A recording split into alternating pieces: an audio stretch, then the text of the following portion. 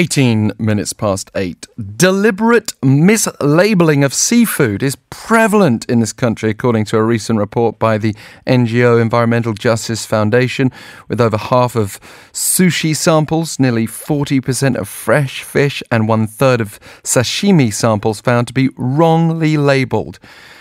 This at a time of heightened consumer sensitivity over imported seafood, especially for Japanese products that could be affected by radiation in the aftermath of the 2011 Fukushima disaster.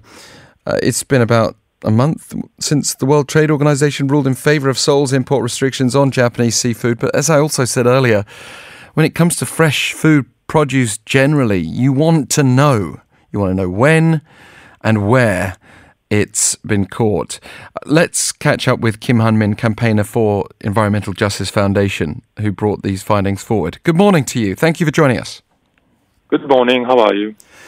Well, I'm good, but just had some sashimi last week. I'm curious about these findings. Can you tell us more about the research and how it was actually conducted? Yeah, so I'm sorry to hear about your sashimi in the morning. But well, maybe they were fine, the bits that I had, but still, it's a major concern for seafood lovers across the nation, and there are a lot of us. So again, what was the background? Yeah, so just beginning with the background, there were continuous reports and rumors from the media and also from the citizens on this mislabeling or substitution issue. But no comprehensive or scientific study of this issue has been conducted in Korea until today. So we just wanted to embark and want to know what the situation is, what's the characteristics and magnitude of this problem. And what we did is we collected more than 300 samples, mainly in metropolitan Seoul, capital city. And we did a DNA test to actually see if the products matched what they were advertised to be. And the result was a little bit shocking for us. So tell us about products that were more prone to mislabeling than others. Exactly. So the result was a little bit more than 34%, so maybe 35%. 1 out of 3 samples that we collected had been found mislabeled, so it was not exactly what it meant to be. That is a little bit above of international average, which is known to be approximately 20%. So it was quite shocking for us. And also knowing that some of the species could be potentially tainted by illegal fishing. And also some of the species were protected species. That was another shocking issue. Yeah, we see some of the reasons for this. Swordfish, for example, mislabeled as bluefin tuna can be sold for 4 to 5 times the price. What were some of the key examples that you'd like to raise for us? So there were lots of products that were very high in mislabeling rate, such as fleshy prawn, Japanese eel, mottled skate, and common octopus, and also, as you just mentioned, some species of tuna as well. The thing is, and also many listeners here wouldn't be familiar with whale meat. It's actually sold in Korea.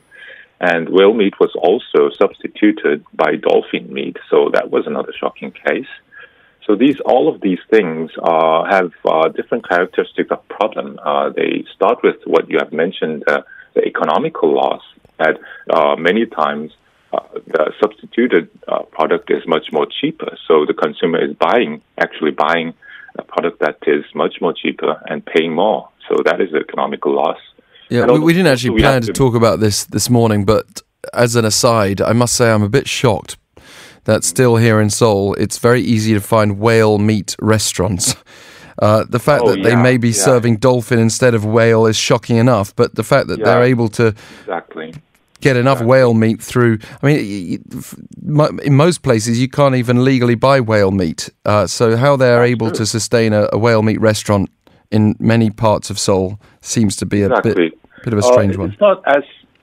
to be precise, it's not as easy to find for example, in Busan or Ulsan City, but it is possible, as you say.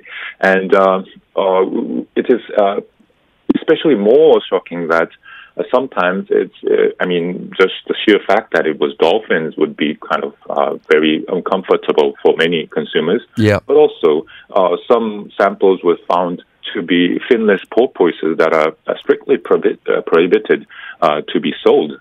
And they are protected species by law. So it's just something, just clearly illegal going on here. Yeah. And consumers have every right to be very shocked about this.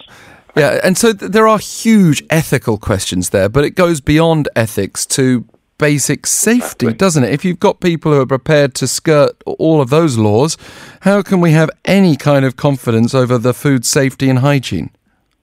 That's really the second and what maybe perhaps the most important things. Also, not even mentioning the post-Fukushima situation here. Many people think that seafood is safer, but it is not actually.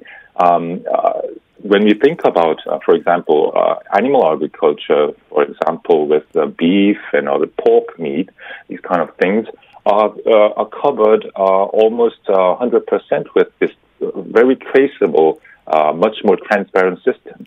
But when you come in terms of seafood, suddenly we have these kind of huge problems. Also, that, as you mentioned, the hygiene problems.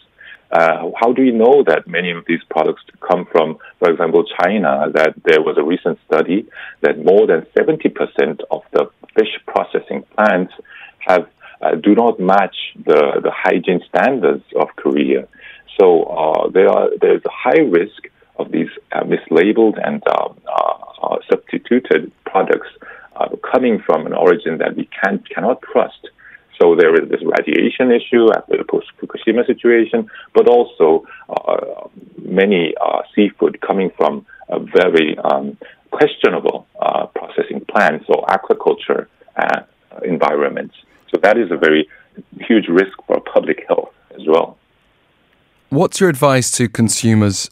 I understand that mislabeling is likely to be lower in supermarkets and restaurants. That's something at least, but should we be asking more questions when we're in restaurants or supermarkets, or what can we do as consumers to try to ensure we're getting good, healthy and accurately labelled seafood? Yeah, as you just mentioned, it is very important for us to ask about the origin, first of all, and also the species, the exact species, what are we eating at all. But it is also important not only shifting the responsibility to the consumers, but the government has to do more systematically. So I think the consumers have to raise the voice to call for better regulations of this systematic approach of the side of the government as well. Yeah, well, because we shouldn't be hearing about this from an NGO, should we? We should be hearing about this from official government checks on imported seafood. That's a very important point, isn't it? Actually, there are some systems adopted to address this issue. For example, there is this system called Seafood Traceability System, STS, that the Korean government has adopted almost 11 years ago. The problem is it is not mandatory. So the participation rate of the sellers selling seafood to this system is very low. It's after 11 years of adoption, it's much less than 20%. And if simply just putting it, if you go to the supermarket, even one of the best supermarkets, you would hardly find one product that has this seafood traceability system sticker on the product. So it's very difficult to find. And even though you have found it, the system itself is not entirely all encompassing. So you really don't know the exact origin of it. So I think it's very important for the Korean government to improve the system, the already existing system, to begin with, to address this problem. Does this make you want to check other areas as well, like imported meat products other than seafood? But as I just mentioned, obviously, yes, of course. But I think in this regard, seafood is the most problematic area right now compared to other agro-industrial or animal agriculture.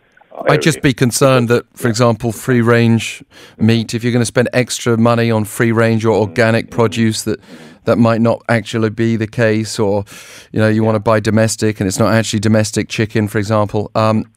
When you hear of one food group being mislabeled, it makes you question the whole lot. Kim Han-min, campaigner for Environmental Justice Foundation, real pleasure to have you with us on the line. Thank you.